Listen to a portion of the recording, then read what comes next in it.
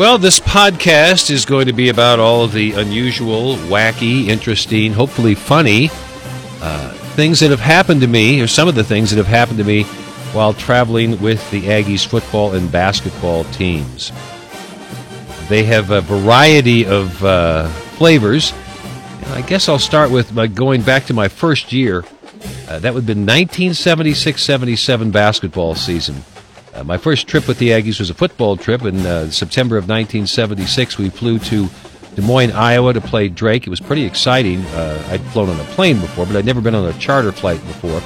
And, of course, to broadcast my first game for Division I school that the Aggies won in exciting fashion. Jim Bradley was the head coach back then. The Aggies they were down 29-16 and won 30-29 there in Des Moines. A lot of fun. That first year, as far as basketball travel, for several of the closer trips, we would charter a DC-3. Now, a DC-3 is a plane that was popular in the 40s and 50s. It's a type of a plane. I'm not an aeronautics guy, and if you are, forgive me, because this description won't do it justice, but the plane does not sit flat. The nose is up higher, and the back of it is lower, as opposed to current planes where they're all at one level. Well, we would get in the back, and the plane would be at an angle. Of course, it flew fine. We would fly to Amarillo. We flew to Abilene for Hardin-Simmons. We flew to Portales. Aggies had a game at Eastern that year. We also flew to Wichita State and Tulsa, I believe.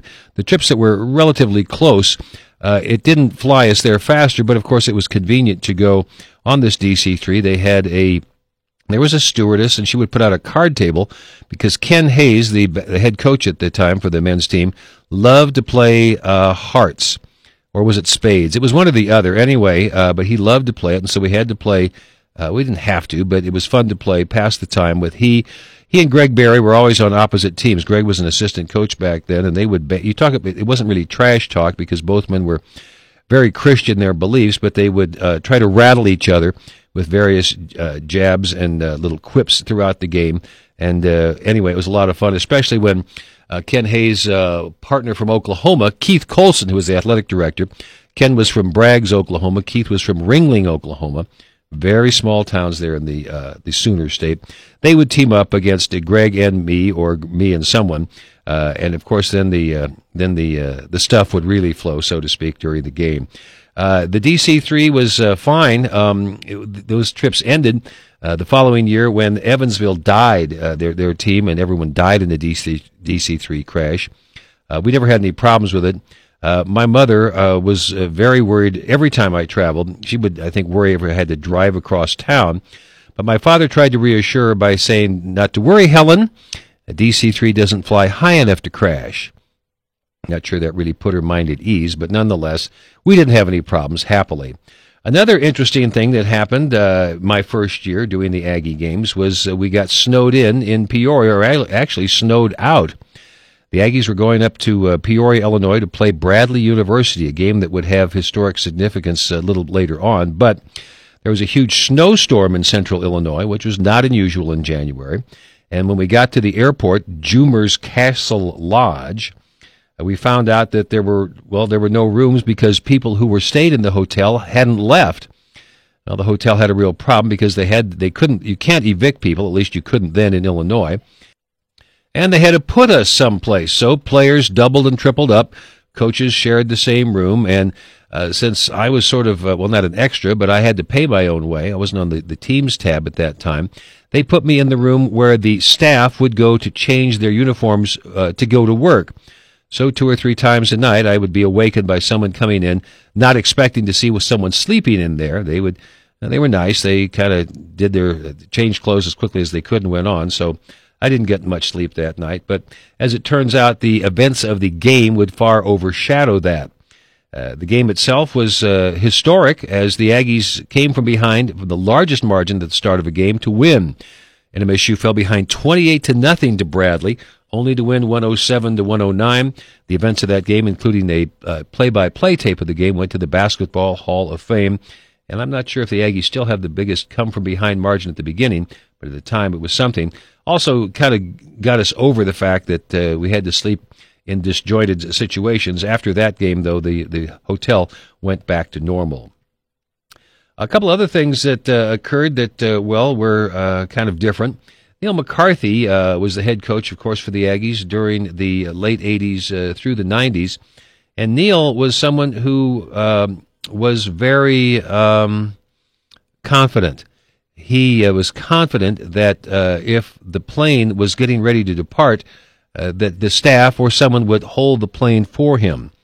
Well, this led Neil into trouble a couple times.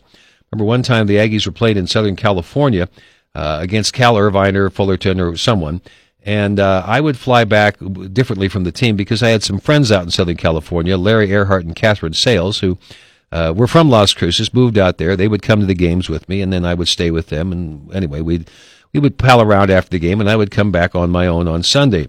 So I'm flying back. The American West Airlines was in existence then. They had really convenient flights for the West Coast. So I was flying back. I stop in Phoenix for the connection, and as I get off the plane, who's there waiting? Coach McCarthy, with none of the team members, staff, or anything else. I was a bit surprised, but I thought, well, best not to ask because he looked perturbed.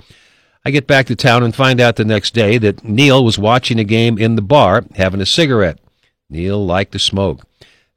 Jeff Reap, the assistant, came to get him and said, Coach, they're boarding the plane. Neil wanted to see the end of the game, and he said, hang on, they won't leave the big dog, said Neil, referring to himself. So Coach Reap went back. I'm sure someone at the airline said, look, either he's on the plane or he's not going. One frantic request to the coach got waved off, and the plane left without him. So Neil and I rode back to El Paso on that America West flight, although Neil didn't have much to say at that. He got left another time when we were on the road. This was at the Big West tournament in Las Vegas. And I'm not exactly sure how he got left behind this time, but again, Larry and Catherine were up there at the Vegas tournament, and the broadcast was done. The post-game stuff was done. We were ready to go back to the hotel. Well, here's Neil and a couple other fans who got left off the team bus for some reason. Actually, I'm not sure we had a team bus then. We used to travel. Now we travel with the bus. It's very convenient. But then you would get rental cars, and 2 or 3 coaches would drive rental cars, and players would sort of get in with each other. And there would be one staff rental car because the players never wanted to ride with the head coach. I think that's still true today, but nonetheless they have to on the bus.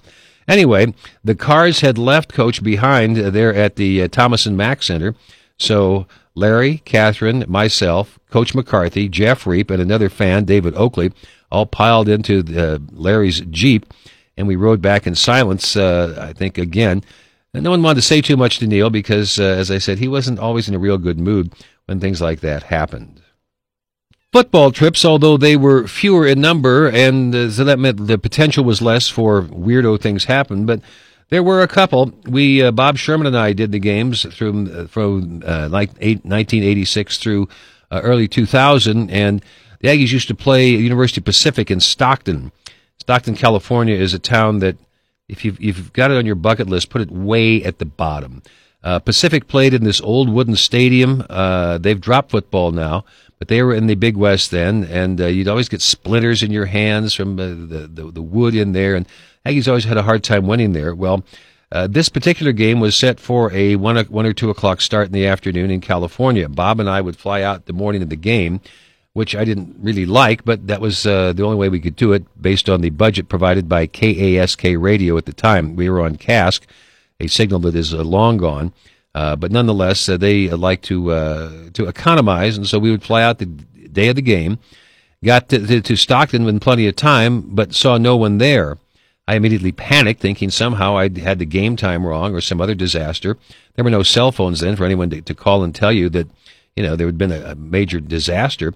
Well, as we get to the game, we see no one there, but a man, the parking lot attendant, said the game had been postponed for 3 hours because of torrential rains. They were pumping out the water standing in the stadium. So that was a relief. Bob and I went to the hotel and waited out the game time, but that was a panic thing that I got over. After that game, Bob and I drove back to Oakland to stay, and we wound up going to the closed circuit broadcast of the Riddick Bowe Evander Holyfield fight number 2. If you're a boxing fan, this is the one where the guy parachuted into the game. with a little mini parachute called Parachute Man that interrupted the fight. Nonetheless, Bob and I found a place there in Oakland, Ricky's on Hyperion, where we went. You could pay to go in, and this was when sports bars were still kind of new. They hadn't hit Las Cruces yet, and so Bob and I thought this was great. They had the waitresses dressed in referee shirts, bringing you plates of nachos. They had millions of monitors all around with different fights on, and then, of course, when the event came on, Bob and I just wanted to see the fight. We really didn't have a rooting favorite between Riddick Bowe or Evander Holyfield, and although it was a congenial crowd, I noticed that Bob and I were one of the two of the few Anglos in the group. There was no trouble, but I said to Bob, we probably don't want to root too much for one guy or the other, just to make sure that we didn't have any problems with the fight. We followed that pattern and went home safe and sound and enjoyed a good fight and discovered what a sports bar was really like.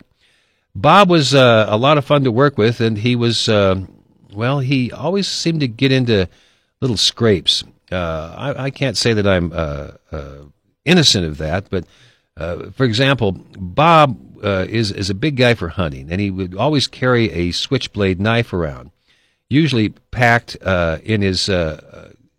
He felt he needed to have that for whatever reason, and it was usually packed in his luggage. Well, this one time we were coming back from San Jose, dropping off the rental car. I tell Bob, go up, check in. I'll drop off the car and I'll be up there in a few minutes.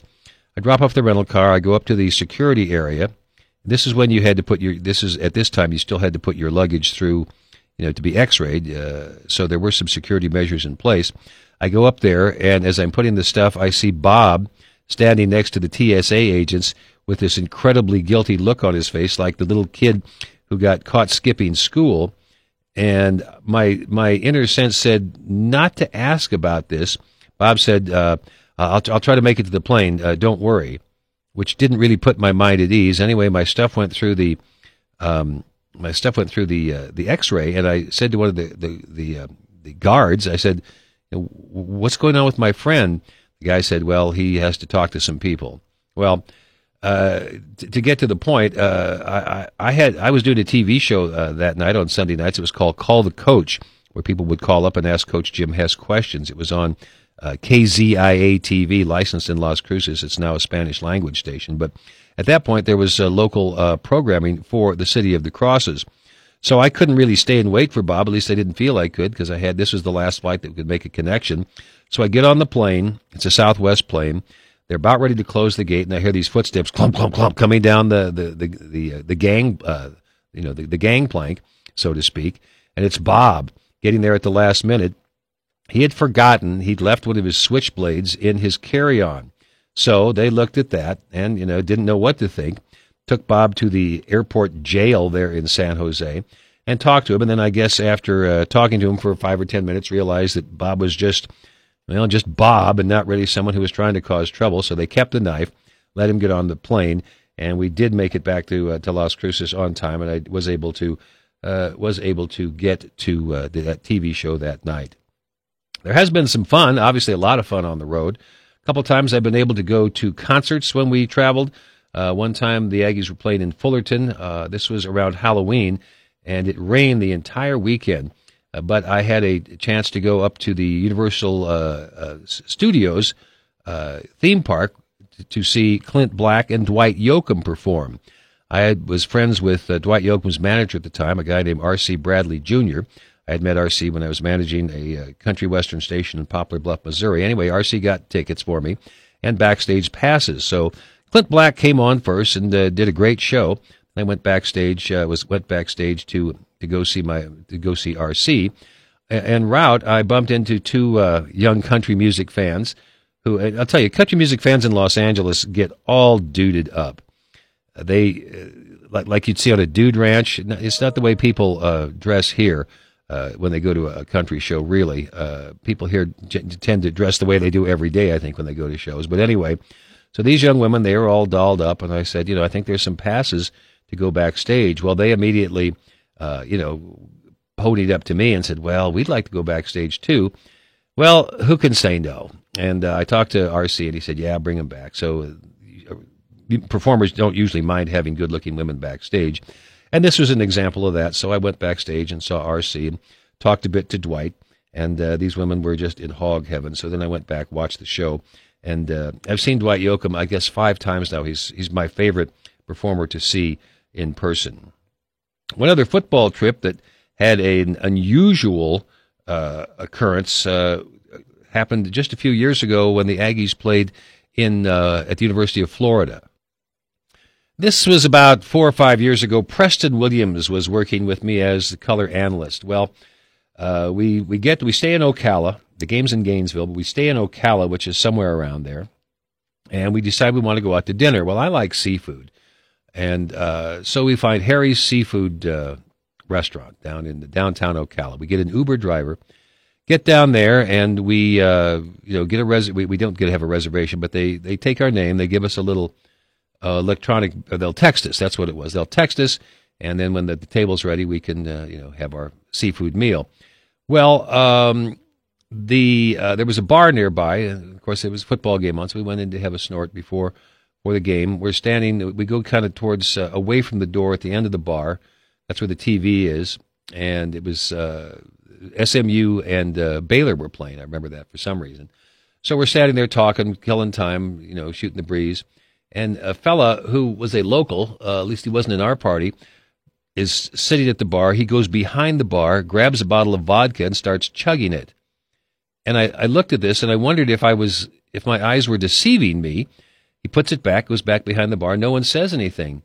Well, frankly, I thought the guy probably worked there, was the owner, or was a bartender, or just someone that they knew. So he does it again. He pokes Preston in a friendly way in the shoulder and says, "This one's for you, buddy." Chugs it again, and then runs out. The actual bartender comes back and says, "What's going on?" And we kind of like, we don't know. We're here from New Mexico. So shakes her head and runs off. Well, believe me, this was just the beginning of bizarre events in Ocala. We get the text, time for our tables ready. We go sit down. It's Preston, me, Vinny, who was from Aggie Vision, and Gino, our engineer, Gino Aragon, our engineer on the road for football. So we get the table. We kind of tell the waitress about that story, and she goes, "Oh, that bar, it was called Hogan's Alley. That bar was used to be a place back in Prohibition where they would dump dead bodies." So that kind of helped spur our appetite there at Harry's Seafood Palace.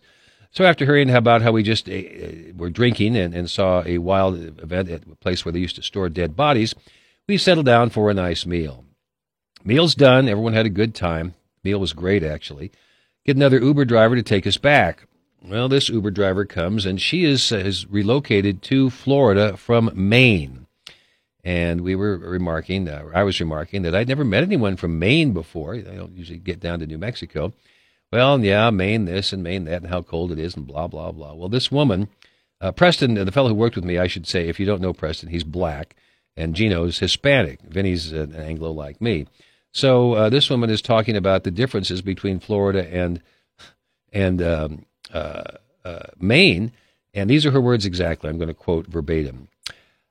She says, "I had never seen a black person before, but they're everywhere down here," with that kind of an inflection, which didn't really set very well with Preston. And so I'm frantically trying to think of something to change the topic to before he tries to strangle her.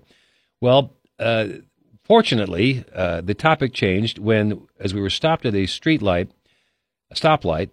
3 police cars come screaming up from all directions right toward us. The cop cars stop. The cops jump out, guns drawn, running right toward us. And I thought, it occurred to me that maybe racism had suddenly become against the law in Florida. It really isn't. But they were running after a guy who was standing next to us on the street. And, all of our thoughts were, let's get out of here. We're screaming, go, go at the driver.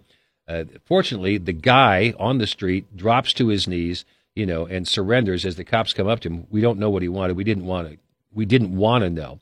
Nonetheless, we get back, and it was, it was a night where something weird was going to happen no matter what. I probably should conclude this about travel with a bit of a word about my little travel, I don't want to say mishap, my little extended stay following our last football game this year. I was suffering from dehydration and exhaustion, and some of you may have seen this, or maybe many of you have seen this, but I've been working pretty hard all through November. We have football and basketball, and The Aggie basketball team had played in the Cayman Islands, and that's just a lot of travel. I get up to Lynchburg, and it turns out that I am dehydrated. It comes time, I didn't realize it at the time. The football game is done, and we're ready to come back home. I'm very eager to get back home. I had been gone for a week, wanted to see my dogs, wanted to be back in Las Cruces, wanted to get some Mexican food, just wanted to be back home. Well, the plane won't turn over, so we have to wait for another plane to come from Cincinnati. It should be about 3 hours. Well, I had a little iPad, and I'm ready to watch some TV there on the iPad. We're waiting in the Liberty University practice facility. So we're waiting there. I'm watching a Star Trek episode or something. The one, Charlie X, where a teenager comes on the Starship Enterprise, but things are not as they appear. Anyway, I never really got to the end of that as I started feeling lightheaded. Next thing I know, Corey Lucas, my color man, is waking me up saying, "Jack, are you okay?" I'd fallen over on my side. Well, I had blacked out momentarily. The trainers come over. They try to help me out. I say I'm really okay because I want to go home. I don't want to be, I don't want to be stuck there. And they get me, kind of propped up, and they say, "Well, we're going to call the EMTs." And it's like, "No, don't do that. Don't do that," because you can't talk them out of anything. After the EMTs are called, it's like, ugh. Then the real medical people come. Well, my blood pressure's low, and they're saying, we want you. We really think you should stay. My physician, Dr. Baker, was on the trip. He's saying, "No, we really think it'd be good if you stayed. I know you want to go home," and I did want to go home.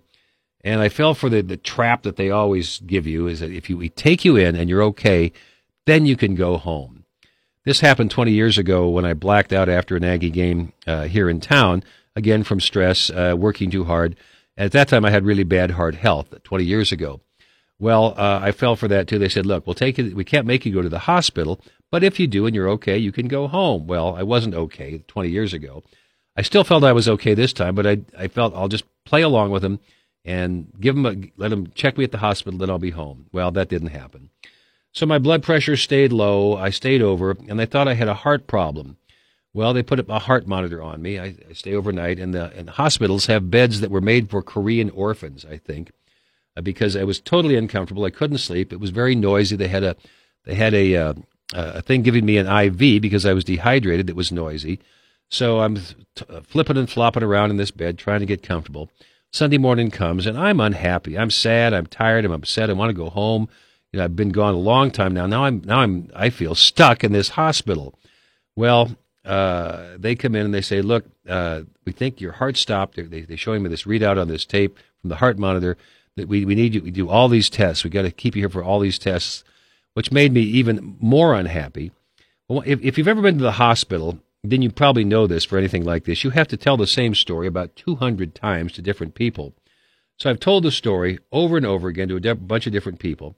Then the emergency room doctor comes down. I had to talk to him, Dr. Dice. Didn't really think much about it. So I'm telling him the story, and I look up and I see his name tag is Dr. Andrew Dice. So I paused and I said, "You're Dr. Andrew Dice?" He's grinning. He goes, "Yeah." Nods his head, "Yeah." I said, "Like the comedian?" Andrew Dice Clay. If you don't know who that is, well, you'll have to look that up.